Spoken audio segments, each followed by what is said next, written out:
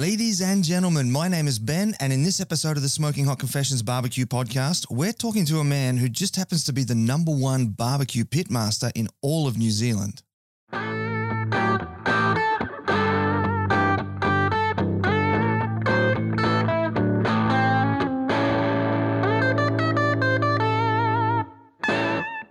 Hey family, I hope you're well wherever you are and you got that thin blue smoke rolling. In today's episode, we're talking to Brendan Reisima, the captain of the Smoking Meathouse, which is New Zealand's #1 barbecue team.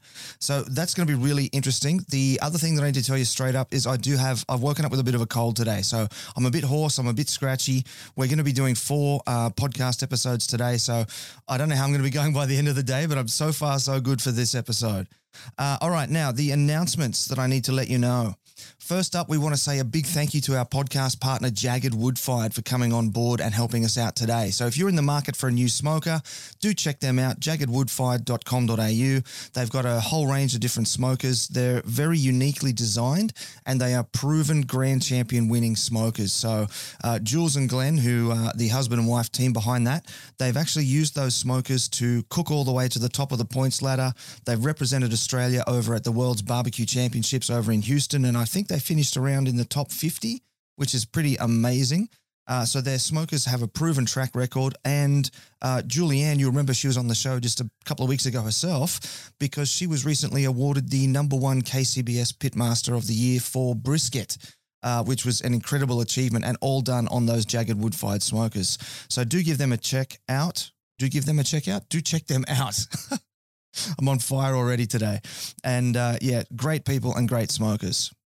Next up, winter is coming. That's my original line. I just thought of that all by myself just right now. And so you need to grab yourself some Smoking Hot Confessions hoodies and beanies. Head on over to smokinghotconfessions.com/shop. They're beautiful. They're nice and thick and fluffy and soft and do all those wonderful things that nice warm clothes are supposed to do. And they're just really good gear. They are printed and stitched here in Australia. So you're supporting many local businesses if you do decide to grab one of them, which is great stuff. Next up, BarbieCon is coming. We are bringing you the world's first virtual barbecue conference. It's going to be super cool using the magicness that we use to do the show here. We're going to be jumping all around the country into the backyards of different pitmasters, different business owners, different builders, all that sort of stuff. And we're going to be sharing their knowledge with you into your lounge rooms. So the Saturday is going to be all about cooking barbecue. We're going to be traveling around the country virtually and learning how to cook all sorts of different things from different championship winning pitmasters. And then on the Sunday, we're going to be sharing all the business wisdom. So if you're looking at getting into barbecue business or you're already in barbecue business, you're really going to want to check that out too. That's coming up on June 26th and 27th. So do keep that weekend free. Now, if you are just at the start of your barbecue journey, first of all, congratulations. You're going to have a really good time. But we do have something free and awesome for you available over on smokinghotconfessions.com. It is the Beginner's Guide to Real Barbecue. It's a little mini ebook. It's totally free, and it's got everything that you need to know to get started on the right foot in the world of low and slow barbecue smoking. Head on over to smokinghotconfessions.com, have a click around. A pop-up window is going to appear. Just put your details into that, and we'll shoot that straight out to you. Now, if you are joining us live, and I can see that we do have quite a few live people with us on the recording here today, we do that in the Smoking Hot Confessions barbecue community on Facebook. It's our Facebook group, and it is the friendliest place on the internet. So we just hang out. We all talk about barbecue. All the guff is left at the door, and it's just nice people hanging out talking barbecue. And if you did want to be a part of these live recordings, you can go join that group. And in that group is where we do the live recording, so you're able to leave comments, leave questions for our guests, and I can put them to the guests live during the episode. So head on over to Facebook. That's the Smoking Hot Confessions barbecue community. We'll see you soon. Now, if you're watching this back on YouTube, give us a thumbs up, a subscribe, and hit that little notification bell. If you're watching it on Facebook, give us a like, a share, and a comment, and make sure you're following us as well. If it's on IGTV, give us one of those cute little love hearts. We love them so much. And of course, give us a follow. And lastly, if you're listening on a podcasting app, a 5-star rating and review really helps us out. Super important, pushes us up the charts. And in the last 30 days, we have been as high as number 6 on the US podcast charts for food, which for a little barbecue podcast out of Australia is kind of a big deal. It's pretty cool. We're very proud of it. Okay, so back to today's episode. Brendan Reisima, captain of the Smoking Meathouse, New Zealand's #1 barbecue team. Today we're going to find out how they got to the top of the ladder in just 3 years, and they have more sponsors than an NRL football team. So we're going to get that story. We're going to find out how Brendan's achieved that, the steps that he's taken, and it's going to be a really fascinating episode. So I think that is probably all you need to hear from me about it. Let's get Brendan in here. This is the internationally awarded Smoking Hot Confessions Barbecue Podcast with your host, Ben Arnott. How long's it been since your last confession? Brendan, how are you, mate? Welcome to the confessional. I'm good, dear. Thanks for having us. Anytime, my friend. It's great that we can do this from different countries and all this sort of stuff. It's really cool. So tell me, mate, what was the last thing that you barbecued? I probably couldn't honestly remember. I had a couple of smash burgers for lunch just before, so from some brisket trim and that. So if that counts, that was it. That definitely counts. Yeah. I've always sort of been a bit curious about these smash burgers. I've had a couple myself that other people have cooked for me, and I've enjoyed them. I don't sort of see the like how are they different to the old sort of takeaway shop style burgers where they just sort of smash them down with a spatula. Everyone's sort of going crazy about smash burgers, and I sort of feel like they've been around for a while. What do you think? Yeah, they probably have. I think it's just the quality of the meat that we're using. I think it's the the brisket trim, especially if you're using a good Carrara 9+ barbell score brisket trim. I mean, it's pretty tasty stuff. Yeah, that'll do it for sure. Yeah. All you need is a bit of cheese, a bit of pickle, a bit of mustard, and a bun. It's pretty simple, but it's so good. Yeah, nice, man. Beautiful stuff. Now, of all the different barbecues that you've got, and I'm sure that you're like me, you've probably got half a dozen or a dozen sitting in your yard at home. What's your favorite one? What's your go-to when you're cooking at home? I'd say they have to be the char griller Acorn. It's just so versatile to use. I mean, the kids love cooking pizzas just directly on the deflector stone. You can put the main grill back in, do steaks, and it's got that second layer as well. So if you're cooking up, quite a bit for a lot of people, it's good having the two layers there too. It's such a cheap unit to run. You can sort of pretty much run them on a handful of charcoal, and away you go. They're pretty indestructible, really. They get a few dents in them here and there, and you can buy each piece individually as well. So if you do lose a wheel or lose a couple of screws, you can just head pop into your Bunnings and order them up. Yeah, spare parts are always important.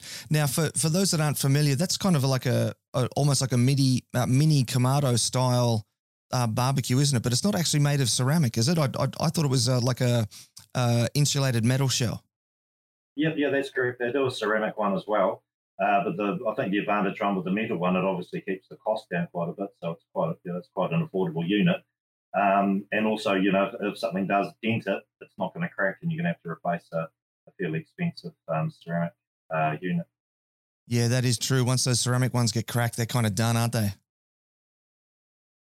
Certainly are. I haven't broken one yet, but I'm sure it's in the pipeline. Yeah. So what's your favourite thing to barbecue? I'd say it'd have to be chicken. I just like chicken straight over the coals. Split the chicken in half, spatchcock it, just straight over the coals, get all those juices running down on the coals, get that vaporization happening, and nice and crispy skin. It's nice and quick to do. You've sort of had a busy day at work, you can come home, fire a chicken on the barbie, and it's all good. Yes, that there's nothing quite like that delicious charcoal chicken, is there? Sure. And so how do you like to sort of season that up? Do you have a particular marinade or spice rub that you like to put on them? I mean, obviously, we're helped out quite a bit by Heavenly Hell, so can't go past the rock and roll rooster. So just got to jacquard the skin, bit of rock and roll rooster on it, and very tasty chicken. What does jacquarding the skin do on a spatchcocked chicken? I think it just allows that fat to sort of just run down, and I think it just allows a bit more heat to get into the skin and just crisp it up a bit, I think. So we can use a fork if you haven't got a jacquard. So I think it just sort of helps with that bite through too. If you do bite it and you haven't quite cooked the skin, it just lets the teeth sort of sink into the perforation. Yeah, right. I'm going to give that a crack next time and see how it turns out for me. Yeah, sure. So tell me, mate, how did you get into barbecue? Basically, the gas was on its last legs, and I think I came across the New Zealand Barbecue Alliance Facebook page, and we saw all these smokers, and thought it looked quite interesting. So we just went along to the Mega 10 and got a couple of those stainless steel smoking boxes. So we sort of filled them up with wood chunks and sort of placed them on top of the gas burner to get them to catch fire to add a bit of smoke flavour to the meat. So started off there, and we sort of quite liked that, and then it just sort of eventually evolved to just a cheap offset from one of those 1 day deals they do on the internet. So we got a cheap one of those, $160. So you use like a 20 kilo box of charcoal, just to cook one brisket with. Yeah, the ones. So after a few 14-hour cooks, we thought, oh, there's got to be something a bit better around. So we went looking for a New Zealand made pit and stumbled across Jared McDonald and Octo Pit. Oh, nice. And, it sort of all went downhill from there, really. So no, it's really good having them based in Hamilton, and we've sort of just recently been involved with their new multi-queue, which has been a great unit to have been involved with. It's basically it's like a giant Weber Go Anywhere, basically. It's a direct. It basically takes the same surface area as 2 drums, so you've got quite a large cooking area. You're cooking direct over a charcoal basket, and you've got a full deflectors and half deflectors, so you can sort of, depending on how you configure it, you can have it almost running as a direct offset smoker if you wanted to. So it's got the 2 air intakes, 2 exhausts, so you can alter each one to get the flow and the desired result, really. Oh wow! So you'll have to look them up. Yeah, it's quite hard to explain without having without sort of looking at it. So you just look them up on Facebook, Octo Pit NZ, and you'll see plenty of pictures of them there. Yeah, Will, that sounds fascinating. It sounds like you could use it like as a bullet style smoker in principle, with the fire source on the bottom and then the food higher up. Yep. It sounds like you could use it like a is it the St. Louis fish tank smokers, where they have the big rectangular fire pit across the bottom and then a whole hog sitting in like a glass container on top? Just that sort of principle. Whole hog smoker. It sounds fascinating. Yeah. Well, we actually had a competition cancelled recently, and that was a part of it was a whole hog as an SCA category. So Jared actually made a giant multi-queue to put a whole hog on. So we sort of copped on that a few weeks back up at Matt Flanagan's place, and that was just mind blowing. So I think we only used two 20 kilo bags of lump charcoal with that. So to cook a whole hog, it's pretty efficient. Really efficient, yeah. That's awesome. Yeah. Yeah. Super cool. Okay, now from the socials, you did mention the little char griller acorn before. I've noticed that you seem to have almost like a little collection of Kamados. I've seen lots of your different photos cooking all sorts of different stuff on all sorts of different ones. Why do you like that Kamado style of barbecue so much? Oh, it's just easy to use. You can sort of come home from work, put half a chimney of lit charcoal into the bottom of it, and cook up an evening meal. It's just it's pretty quick and easy to use. Nice. And it's just so fuel efficient too. When you finish with it, you can just shut it down and use the leftover charcoal for the next night. So really easy to use. Yeah, that is a great sort of money-saving feature of them, isn't it? Certainly is, yeah. And you've got the junior acorn as well, which is a smaller mini type char griller acorn. So you're just doing a chicken or steaks or whatever. That's perfect. Runs on even less fuel. So yeah. Wow, very cool. Yeah.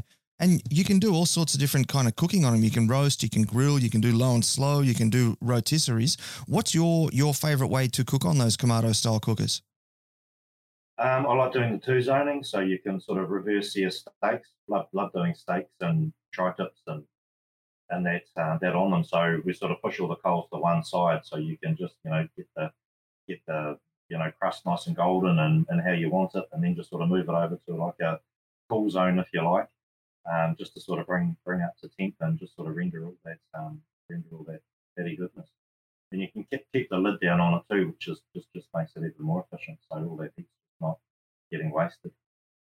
Yeah, that's super cool stuff. Now, you mentioned tri-tip there before. It's really hard for me to get tri-tip here on the Gold Coast. Is it something that comes sort of easily to you over in Hastings there, or do you have to sort of hunt around for it? I mean, we're lucky to be looked after by Jeff Putt, Barbecue Butcher. So he imports Carrara and Ebony, actually not far. Kilcoy are basically based in Brisbane. So I'm sure, probably make a few calls and send you a message. I'm sure there's some stockists of Carrara and Ebony not too far from where you are. So there'd have to be if they're just in Kilcoy. Yeah, absolutely. Yeah. Fantastic stuff. And how do you like to cook the tri-tip? Are you a reverse searer? Do you prefer to do them direct? Do you, slice them down the middle and turn them inside out like a picanha? How's your preferred way of doing the tri-tip? Yeah, I like reverse searing it. It just gives it that extra bit of time just to render all that fat, and then you just get it over that searing coals to get that nice crust on it, and just slices up beautifully. And it's just the definition of beef butter. That Carrara product. It's just it's just as soon as you taste it, it's just now you know what they mean by that beef butter term that they use. Yeah, I like that beef butter. Yeah. Are you a Dalmatian rub guy, just salt and pepper, or do you have a particular sort of flavored, a particular preferred profile that you go with for those beef tri-tips? Yeah, I mean, we just prefer the Heavenly Hell, the Bronco Lane, which is just a great general purpose, rub, just great. Yeah, it is good stuff. I've got some of it here in the cupboard. It's really good. Yeah.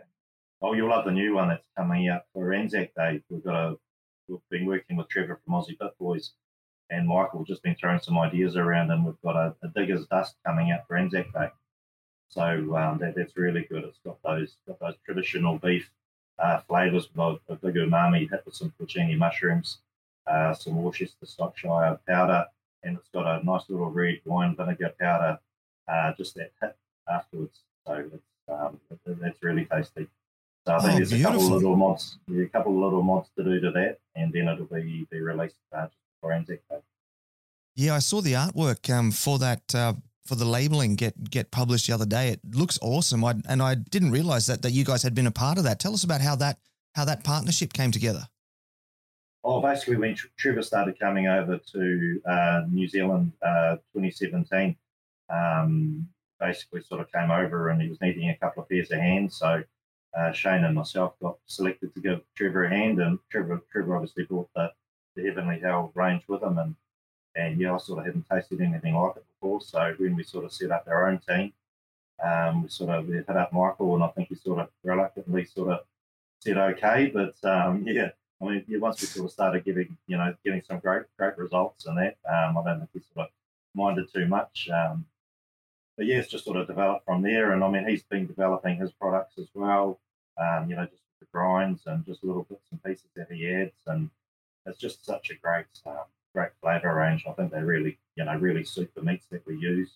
And they're just those good traditional, Kiwi and Aussie flavours, but they've just got that little bit of extra sort of Heavenly Hell magic that he adds to them. He's a bit of a magician, so down in Currumbin there, which is not too far from you. He's incredible. Yeah, I've actually been down to Heavenly Hell HQ there a couple of times, and his spot is right on one of the waterways. It's so nice. You just hang out there, have a cold beer, talk about barbecue with one of the best in the game. It's something pretty special. Yeah, for sure. Yeah. Now, all this talk about steak and tri-tip and all that sort of stuff, you've actually started delivering some steak masterclasses. Now, I've seen a lot of people doing sort of low and slow masterclasses. Tell us about your steak masterclasses. Yeah, I think steak's just one of those things that that everybody can cook basically. So there's lots of ways of doing it. So we just sort of show people, what are the easiest ways to do it. Also, how to select the right ribeye as well too. I mean, it's going to be the same price per kilo if you get one end from the chuck end and from the flank end. So we sort of try and show people what sort of steaks to actually buy in the supermarket that gives you a good bang for buck as well. I mean, there's nothing worse than trying to, cook up a dodgy bit of ribeye and that. So, if you know what you're looking for, you're getting your best value for money. We're also doing some, barbecue classes through the late autumn and winter and that as well too. So we'll be covering, all aspects of barbecue, the pork and the chicken and brisket and that as well. So, all aspects of the competition, proteins as well. Yeah. So which end do you recommend to people to get their ribeye from the chuck end or from the flank end? Oh, definitely the chuck end. You look for the big spinalis, which is sort of that wraparound muscle that sort of goes around the top of the ribeye. So just look for the most pronounced three muscle groups basically. So that's, there's a few photos up on our Facebook page. So if anybody wants to look them up there, I think we've got a video on there too. We cut up a whole ribeye, so it shows right from the chuck end right to the flank end, and it shows you how the ribeye develops and how the muscle sort of slowly tapers out, with the spinalis slowly tapers out as it sort of gets towards that flanking. Yeah, yeah. And so, how successful have you found those steak classes to be? Like, are they quite popular? Like, you're getting a lot of people coming through as the interest in the Steak Cook-Off Association competitions grows. Like, are you seeing that trend in the SCA style competition versus, say, the traditional low and slow competitions? Yeah, I think it's a bit of both. I mean, the SCA is obviously sort of a good fit for just getting into the competition sort of barbecue scene. And a lot of our competitions here, our low and slow barbecue competitions, have actually got an SCA attached to them as well. So it's a good opportunity if you've got, 4 in a team, those 4 cooks can enter individually, and that's how we've sort of seen the scene grow. But, I mean, cooking a steak, I mean, it sounds easy, but it's, it's reasonably hard to do. So, I mean, we were lucky to win our golden ticket at Meatstock Melbourne in 2018. And we ended up going to Fort Worth for the World Champs in October, November of that year with Trevor and Alan from Aussie Pit Boys and that. So, that was a bit of an eye-opener. We ended up winning our division, if you like. They divide you into groups of 50, so we ended up winning ours to get into the final on the Sunday. So we ended up 12th overall on the Sunday. So pretty happy with that. But just outside the walks there. So yeah, but there was a massive Aussie contingent that year too. So it was good to hang out with all those boys, and it was really good.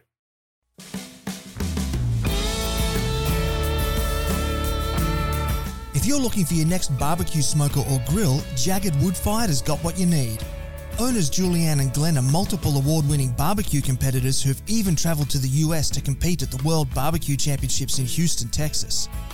Based out of Perth and shipping nationwide, Jagged is one of the largest pit builders in the country and has an ever-growing lineup of meat cooking machinery.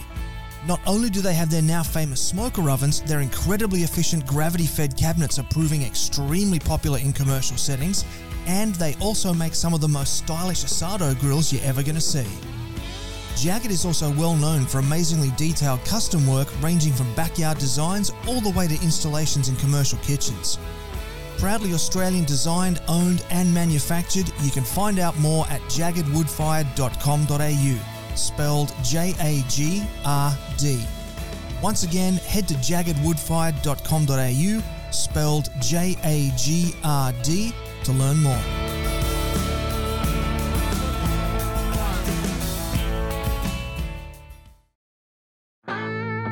Got a project you'd like to work on with the SHC team? Shoot Ben an email on ben@smokinghotconfessions.com and let's have a conversation. Alrighty, welcome back, Brendan. We're now into segment 2 of the show, and I really want to sort of drill down now into the Smoking Meathouse, your competition team, because I can see over your shoulder there you got a whole bunch of awards up on the shelf. So congratulations on that. I'm assuming that you're actually coming to me from the pool room here, as the expression goes. Mate, tell us about the team. How did the team get together, and how did you sort of get started in competitions? Basically, it was just all by chance. Obviously, Trevor was coming over and needed a hand, so Jared just sort of put out a call on the Octobro page and put my hand up for that. And we actually thought the catering side of it actually interested me more than the competition side of it. So I Oh, thought we really? would just sort of get the process sort of organised and maybe sort of look down the catering road. But those guys they just work way too hard. So and obviously when you starts getting some good results, it just sort of becomes like a bit of a drug. You just sort of you just want the next hit. So what's the next competition? It just sort of evolves from there, and it's the competition scene's just sort of really taking us all over New Zealand, and we go to Melbourne and Sydney for the meat stocks and that as well, and obviously Texas and in 2018 too. So it's certainly been an amazing journey so far for sure. It's been a very long 3 years, put it that way. Yeah, well, that was what I was sort of going to get to. I mean, 3 years in terms of competition barbecue sort of isn't a whole long time, and you've sort of gone just kapow on the barbecue scene. You've started, and I think you started in 2017. Was that your first competition? Yeah, late 2017. So we were sort of was just starting to get sick of coming last and second to last, and we sort of started doing a bit of investigation. So over that Christmas, I pretty much imported a whole heap of injections and bits and pieces from the States and that. So we did a whole heap of testing over that summer, and it was QMU in Auckland, which was the first comp of the 2018 season. So we were cooking with Aussie Pit Boys then, and we used all those recipes to become reserve grand champion at that first comp. So we knew we had a pretty good recipe base there, just with the injections and that we were using. So it sort of went from there, and I think meat stock was the next one. So that was Trevor and me were sort of going head to head there. He was Aussie Pit Boys, I was Smoky Meathouse. So we managed third overall at Meat Stock Auckland. And then, we went to Meat Stock Melbourne, where I think we sort of got sixth overall there. That was when we had those gale force winds come through. I remember. It was really windy. Yeah, it was insane. I mean, we were sort of boxing up our brisket, and there was just this huge gust just come through, and just everything ended up on the dirt. So our brisket and burnt ends was just all lying on the ground. No. Our gazebo lifted up and it just came smashing down. Just the legs just smashed off it. So we were sort of picking up our brisket slices and burnt ends off the ground, washing it off, resourcing, redoing. We just got the parsley still had. I think we had some parsley left over. So we just did a re-parsley the box, put it all back in, and we ended up getting second overall. Or second in brisket that day. So, so I took a big handful of that Flemington dust and we use it on all our rubs now. So got a bit of magic in it. I was going to ask, did you get any particular comments from judges about texture or that, it's got a really nice mouthfeel or anything like that? No, not particularly. But, I mean, that was the first time it happened, and we've actually got hit by a tornado at Big Boys Toys. In Auckland, we were doing our brisket box at the same time. Trevor was me and Trevor sort of compete out of pretty much the same site, and he had this tornado come through. It just blew our gazebo away. It sort of knocked the fridge onto Trev, cracked a couple of his ribs, but there was knives flying. It was ridiculous. Like we had some t-shirts and merch up, and that just sort of blew over to the paddock next door. It was a really bizarre chain of events. It just looked like a bomb had gone off on our site. So here we were again picking up brisket and burnt ends off the ground. Washing off, redoing, sourcing. There's a picture. Jared McDonald came running over because I think they'd handed in at that stage. He got some duct tape and duct taped our box together because our box was just pretty much smashed. It had black duct tape all over it, and I think we ended up getting fifth overall with that. On that day, I can't remember where Trev got, but he reserved that day. So I think we got fifth. So it was it was certainly not prone to disaster. But it's all how you sort of deal with it and come back. And you still got to put something in the box. I mean, what's the alternative? You give up and go home. You just got to, yeah, it's, yeah, certainly, yeah, certainly been overcoming adversity, that's for sure. Yeah. Yeah, no doubt about that. So that little tornado that came through there, was that did that sort of just hit you guys, or did it get a whole lot of other teams there as well? But yeah, it sort of hit us centrally. It seemed to follow the tarmac. So whether it must have been a heat thing, so we could see this thing coming, and it followed the tarmac, and then there was a bit of grass between the next bit of tarmac, so it came straight through us, hit the tarmac, and then followed the tarmac. So there was another team across from us, like, they got, smashed in that as well. I mean, Jared was next to us, and then Smokeface Grillers were just the next site down. Yeah, they sort of got a bit of damage of that as well. Yeah, there was a lot of teams, a lot of damage. But yeah, everybody just sort of just rushed in to help, and you sort of watch the videos and see the photos afterwards, and that the camaraderie and that of everybody just to pitch in and make sure everybody got their box handed, and it was yeah, it was awesome. Yeah, that is a good thing about the barbecue scene, isn't it? Yeah, for sure, absolutely. Yeah. And it's good when you get to repay something back too, because I mean it's sort of calm and that. So yeah, that's pretty cool. I'm fascinated by the idea that you could actually see it. So it wasn't just strong wind, like you could see it swirling and picking stuff up and like traveling around. I mean, we couldn't see it, but there was a couple of videos taken of it, so you could definitely see it, and on the way out. So yeah. Oh, wow. And so did Trev end up having to go to the hospital after that fridge fell on him? No, he got that out. I think he went to a doctor when he got back to Sydney, up on the coast there. But yeah, I mean, you can't do much about a couple of cracked ribs. I mean, quieting them down for a bit, which was not a bad thing. G'day, Trev, if you're watching, by the way. So, mate, what has been the hardest part of your journey? So, like, what's been the hardest thing for you to master? Some challenges that you've had to overcome? I think it's basically just knowing that you're on the right track, flavour-wise and texture-wise, and that. I think it's just knowing what the judges want and just how to cook it just the way that they like it. So I think that's been the biggest challenge, and that's just trial and error. I mean, you get a lot of sort of teams just new teams just turning up expecting to sort of do well, but I think it's just that experience and just knowing how to cook that meat basically, and just knowing what to do if something's not gonna turn out the way that you want to do it. So if you sort of got something in your mind how you want to do something and it doesn't work, well, how can you make it work? And that's probably the biggest thing that Trevor's taught me how to do.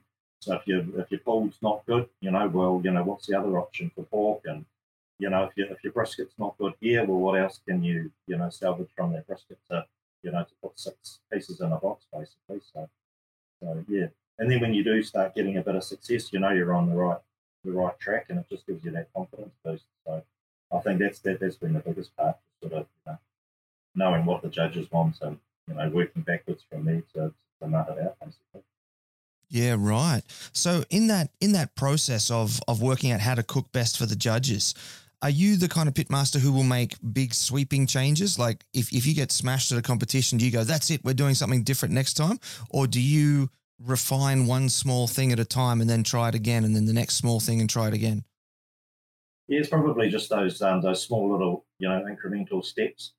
I think if you mainly focus on texture and the doneness of the meat, and not so worry about the rubs and sauces and that. I mean, you can always add flavour later. If you cook it properly, make sure it's nice and tender, it's done, and then you can add flavour later. So you can always add more sauce if it's not looking quite right, or add less sauce, more rub. So that's the easy part really. It's just really nailing that doneness and the texture. Concentrating on that first and foremost, I think. So, and give yourself plenty of time. I mean, we're sort of cooking our pork collar butts and briskets in 4 hours, but still allowing a 2, 3, 4 hour rest. Because if something does go wrong, you've got a little bit of margin of error there too. So, it's just making sure that those burnt ends are, cooked properly, making sure the money muscle's all done, and, just working out your timelines and just, giving yourself, plenty of room just in case something does, go wrong, basically. Yeah, right. So it sounds from what you've just been saying like you're quite a process-oriented pitmaster. So do you sort of plan everything out to the minute, or do you just sort of turn up and just sort of keep it all in your head and just sort of roll with it? Oh no, everything's all written down on the whiteboard. There's probably something down every 15 minutes, to do. Because I mean, cooking by yourself, you sort of, do get caught up with, with other things. So it's good just to, take a look at the whiteboard, and just know you're on track, because, there's little things, you sort of, your head's just swimming with, what each protein and what stage it's up to, but just to cook plants, and, if you haven't done that, you've got time to do it. And so, it's very processed, but, we're sort of, I'm a tradesman, so it's basically just like, doing a job basically. So, you've got to get a job done by, the end of the week, and, you've just got to get it done basically. So, yeah. Yeah, I like that. I'm much the same way. I like to have everything written down. I'll actually print out run sheets, give one copy of the run sheet to each person. It's been personalized for that person. So, Tony knows at 10:05 he's got to do this, and Mick knows he's got to do that. And yeah, I'm a bit ultra process oriented, I think. Yeah. Well, I think you sort of have to be. I mean, there's just too much to, you're sort of putting so much time and effort, and you're away from the family. So, if you don't turn up and, give it your best, I mean, you haven't sort of done yourself justice, I don't think. So it's just, there's not too much on the line now. You can sort of have fun and, have a few beers and that with the boys and that. But, it's sort of getting up there. You don't really want to waste all that money just by forgetting to do something at a certain time. Well, that is a big part of it too, isn't it? You don't want to sort of just throw it all away. Because I don't know about most of the people watching and listening to this, but I know personally I can't afford to just turn up to a competition and just say, all right, well, I'm just going to, blow $2,000 and just sort of, get drunk and forget to hand things in. Yeah, for sure. Yeah. Now, what's come easy for you then? Oh, that's a tough question. What's come easy? Geez. I think it's all just been a hard long road basically, and I think it's easy now because we've done the hard yards. I think, everything is just so much easier to do now because it's been hard to do initially. We've sort of done the hard work to sort of, to make it easy now. I suppose. I think that's the only way I can sort of put it. I think, I think that's probably the best way I could explain it. Yeah. Okay, so it's kind of the mindset, the competition mindset has been what's come easy for you then. Yeah, I suppose so, and I think that's just to do with a process-driven job. I suppose, you've got certain stages to do to get the job done, and I think that's just exactly the same with barbecue. So you've got if you miss out one step, it's, the result's not going to be how you want it. So yeah, that would be exactly. Yeah. Yeah, nice one. Now you've also got like this giant list of sponsors, so that's quite impressive because sponsorship can be quite hard to come by. Did you pursue sponsors or did they pursue you? How did you manage to line up that many and do so well with it? I mean, I think we sort of piggybacked on Trev for a couple of them in that, but I think a lot of it's actually using the product. I mean, we love the product. And we used the product, and then we started getting results. It was just like an approach to them to sort of say, hey, we've been using your product, for a long time. We love it. We've been getting these great results. Would you like to jump on board with us? And the answer is, more often than not being yes. So, I mean, we do really believe in the products that we promote now, and it's been really rewarding. Opening up new markets for those sponsors, getting them into, new markets or new opportunities for them as well. So it's been a 50-50, partnership for sure. I mean, we sort of, run our own business in that too. So I sort of, come at it from a business sort of point of view as well. You want to give as much as you get really. So we try to add as much value to for our sponsors as we can, and that comes with the classes and that too. So it's a really good opportunity for the people coming to the classes to see how we use our sponsors' products and the results that we get. So it's really good to promote the products that way too. Yeah, nice one, man. So what do you you mentioned that you also run a business. Is that a barbecue business? No, definitely not. No, it's actually a painting, contracting, and waterproofing business. So, yeah, I mean, luckily being the boss, it sort of gives you a bit of time to take the Friday off or the Thursday afternoon off to sort of get ready for a barbecue comp. So, yeah, I mean, the workshop's probably about quarter filled with barbecues and charcoal and storage for all the competition gear. So, yeah. Yeah, nice, man, nice. So you've kind of sort of conquered the whole NZ barbecue scene. You've had great success here in Australia. You've been all the way to Texas to go compete at the World's Championships for the SCA over there. What do you got planned for the future? Sort of where do you go from here? Well, we'd really like to sort of nail and get some good results in Australia. So pretty fortunate to have my brother-in-law lives in Melbourne. He's got a place in St Kilda and he's got a workshop down in Carrum Downs. So he's got our comp kit over there basically. So we've got a whole set of comp gear basically at his workshop. We shipped an Octo kit over there in 2018, and it's obviously just sitting in his workshop. So we're getting a multi-queue shipped over this winter, I think. So if Meathouse Melbourne goes ahead in November and we're allowed to travel quarantine free, we'll be there. We just want to get some good results in Australia now. So we just love cooking with those guys. We've got some great friends over there. It's just a great scene to be part of, and it's just that next step, I think. And I think we've just got to get a lot more better, and before we head to the States. And so that's obviously the end result. But I sort of don't want to just turn up there just to compete and get the experience. So I want to go over there and do really well and hopefully get some results. And Australia is just the next step. So I think it's just the guys over there are just the next level. We're good friends with Michael from Butcher's Axe and Jai and Dan Barrett and Lucas and Shane and that and Dane down there, and those guys are just awesome cooks, and just to compete against them and do well against them, that's it's a big buzz. Yeah, I think everyone that you just named there are my how would you phrase it? Barbecue cook idols.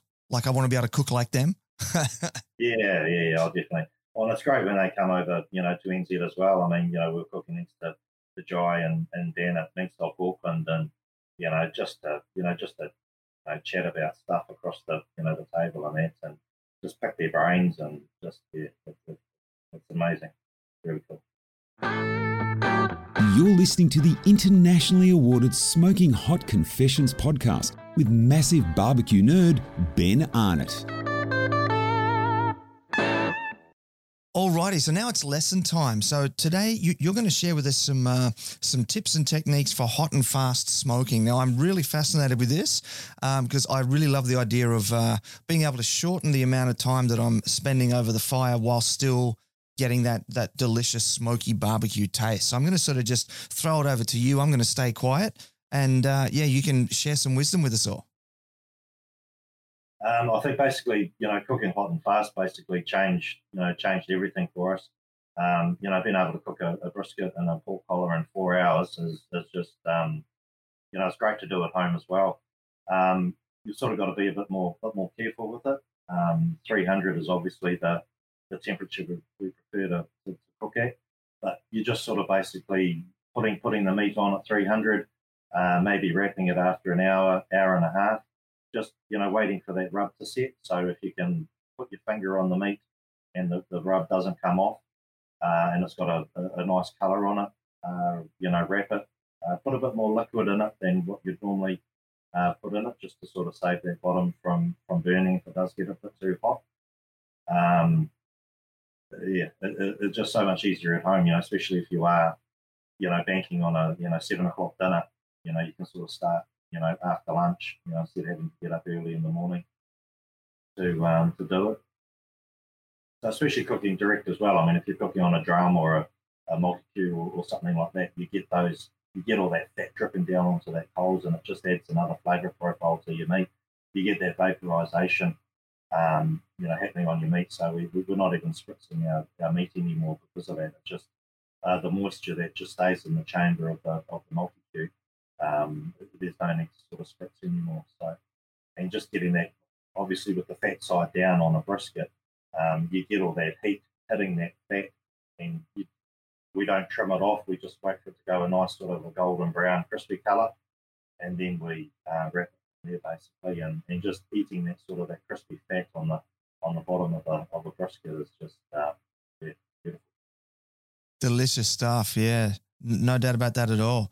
So when it does come to the 4-hour brisket, then I take it that it really comes down to sort of really understanding your process and understanding exactly at what particular minute you need to do stuff. Yeah, there's a little bit of forgiveness there too. I mean, you've just got to keep an eye on it sort of every half an hour or so. So we put the brisket on. After an hour, we would check it, and if the bark's set and it's the colour that we want, we'll just wrap it with probably about half a litre of beef stock in the foil. Wrap it back up. We put the fireboard probe in it, and we'll just keep an eye on that. So once that sort of starts getting up to about the 200 mark, we'll sort of unwrap it and just start probing it from there. And we'll just sort of probe it every sort of quarter of an hour, 20 minutes. And then when it just sort of starts getting pretty tender all over, we tend to cook a little bit. The internal temperature of the meat sort of gets a bit higher. So we're probably taking it off at about 210, 212. So you do go a little bit higher than that with the internal temperature of the meat. Why do you need to do that? It's just when it's soft. Basically, we're just cooking it for tenderness, and that's just when it's probing soft, and it's probing consistently sort of soft all over that flat. We just take it back off again. I'm sure there's some sort of scientific explanation for it, but we just sort of just look for that temperature and just start probing it for tenderness after that, basically. So, I mean, it's just all about practicing too. Just keep doing it until you sort of get it right, and it sort of becomes sort of second nature after a while. And just looking at the colour of the smoke coming off the multi-cue and that too. So soon it starts getting a little bit of a blue tinge to it. You sort of know that fat's sort of starting to char up a bit on the bottom of it. And just keeping it, smelling it too. You can sort of smell it on the smoke. You can just smell that starting to char a bit. So we sort of know it's starting getting to the wrapping stage by then too.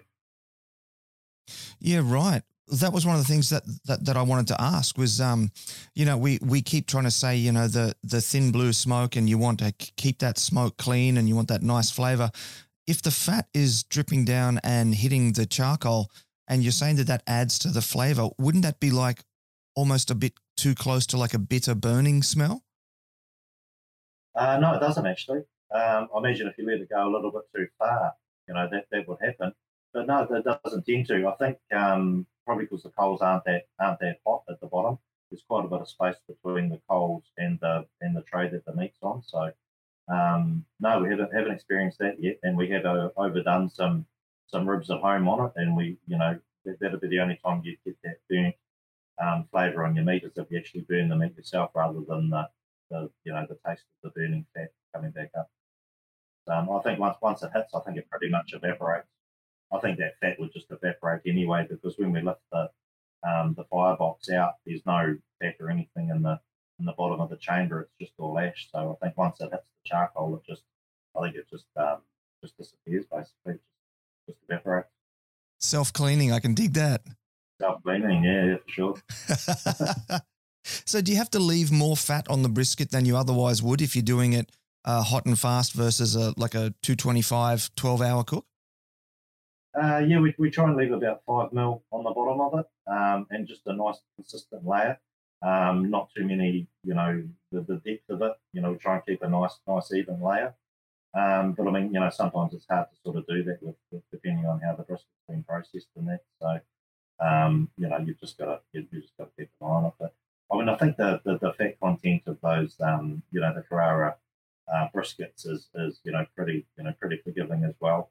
You can sort of almost overdo them, and they still, the integrity of the product just keeps itself all together. So it doesn't fall apart or go mushy if you do overdo it. So Okay. I think that's a big factor as well. I think that the higher quality meat that you cook, the more forgiving that it would be. If you had a grass-fed brisket, I mentioned your margin for error would be a lot lower. So yeah, I mean, we don't sort of cook briskets every day. I mean, most of the briskets we do are at comps now, so um, you know, it's probably the process that we do. We sort of don't do too many home cooked briskets. Yeah, right. I can certainly understand that. Yeah. Now, you also mentioned a 4-hour pork butt. Is there much of a difference in the process between doing a 4-hour brisket and a 4-hour pork butt? Not really. No, they go on at the same time, and it's just how it's developed basically. I mean, I can almost time it to the minute that it's going to be 4 hours. So if I probe it at 3:30, it's still it's still a bit to go. Probe it at the 4-hour mark, and it's just butter. So we just take it off and rest it in the Canberra. It's just seemed to have been an evolved. It's just the way that it's happened. So we're sort of cooking about 2.5 kilo pork collar butts. Oh, okay. So yeah, they've got no bone in them or anything like that. So yeah, it's just how it's evolved, and it's sort of just the way it's happened, and it's just the way we run with it. And we've had great pork scores, so lots of 300s in that. So not gonna change anything. No, not at all, not at all. Is the resting process different when you're doing a hot and fast cook? I haven't really noticed it. I mean, we do rest it for a good hour or two. Anyway, and I think that's just mainly just to let the fat sort of settle down a bit, because I mean basically the fat's boiling on the inside there, so I think you've just got to let that settle down a bit, and just let the meat sort of just relax a bit, and just take the stop the cooking process for a start, and just let it rest, and just sort of get back to a stabilised temperature, I think. But we'll sort of cut it up pretty much straight away with a half-hour rest, and there hasn't been a lot of difference between a short rest and a long rest. Put it that way, I haven't really noticed a lot of absorption, back up of the liquid or anything like that. And I think that's basically just come down to the quality of the meat that we're using. So I think a grass-fed brisket, a long rest would suit that better, because it could just reabsorb a lot of that moisture back up too, and end up with a better result at the end of the day too. Yeah, that makes sense. That makes a lot of sense. Alrighty, cool. So I'm going to bring up a question here, and it has come to us from Brian Jarvis over in Atlanta, Georgia. So he would like to know, what is your favorite category at competitions? Oh, I would say it'd have to be brisket. I mean, we just love cooking beef, love cooking brisket. It's just one of those. Yeah, it's just one of those polarizing, proteins. I think that's why you sort of get into barbecue, is to cook a brisket. I think that's what everybody's goal is to cook a brisket when they first get into barbecue. And after a few goes, you finally nail one. And I think it's one of the best feelings I think you can get. And just to see the look on people's faces when they're tasting that brisket for the first time, and it's just it's magic. Yeah, no doubt about that at all, mate. It's my personal favorite as well. All right, well, this is probably a good point now for us to start wrapping up this episode of the show. So I'm going to throw the studio over to you now. Give some thanks, give some praise, give some shout outs, and tell everybody where they can follow you on the social medias. Well, you can find us, Thus Smoking Meathouse. I think we're on Facebook and Instagram. Just like to thank our sponsors, Fireboard, Pure Q, great temperature controlled devices, Char Griller Australia, Kingsford, Barbecue Butcher, great suppliers of Carrara, Wagyu and everything. Heavenly Hell, look out for that Diggers Dust coming out around Anzac weekend. Holy Shirt, based in Melbourne there, great sort of clothing supplies for your barbecue teams. And just like to thank Jared McDonald, Trevor and Matt Flanagan, Luke Sini over here in New Zealand, Jack Daniels, New Zealand. They run all the New Zealand Barbecue Alliance competitions and that over here, and just all the judges and volunteers for the competition scene. We couldn't do it without you guys. So good, man. That's beautiful. All right, well, I just want to say thank you very much for coming on board the show. It's a Saturday afternoon for you, so I'm sure you got lots of different lawn mowing and 4-hour briskets and things that you need to go do. So I'm going to say thanks very much for coming on board the show, and I look forward to seeing you again in the future and wish you the best of luck. Sure. Thanks very much, Ben. Thanks for having us. And there you have it, family. That was Brendan from the Smoking Meathouse. How interesting was that to get the lay of the land of the competition scene over in New Zealand there. He has come a long, long way in a real short time. So just to sort of give you an idea there, just to recap, he started competing in 2017, and by the end of 2018, I think he said it was, he was competing over in Texas at the World Championships. So that's a monumental achievement. That's huge. And he did say that he's now setting his sights on Australia. So he's obviously a bit tired of the Australian teams heading over and stealing points. So he's going to come over here and he's going to do it back to us. So that's going to be awesome to see that in this year, 2021. So, all right, before I let you go, just a quick reminder of our announcements. Big thank you to Jagged Woodfired for jumping on board as our podcast partner for this episode. Great smokers, great people. Check them out, jaggedwoodfired.com.au. Next, winter is coming. Hoodies, beanies, over on smokinghotconfessions.com/shop. Beautiful gear, beautifully printed, beautifully stitched, all by Gold Coast businesses here. So you'll be supporting some local family businesses there as well. Barbicon is coming in June 26, 27. It's the world's first online barbecue conference.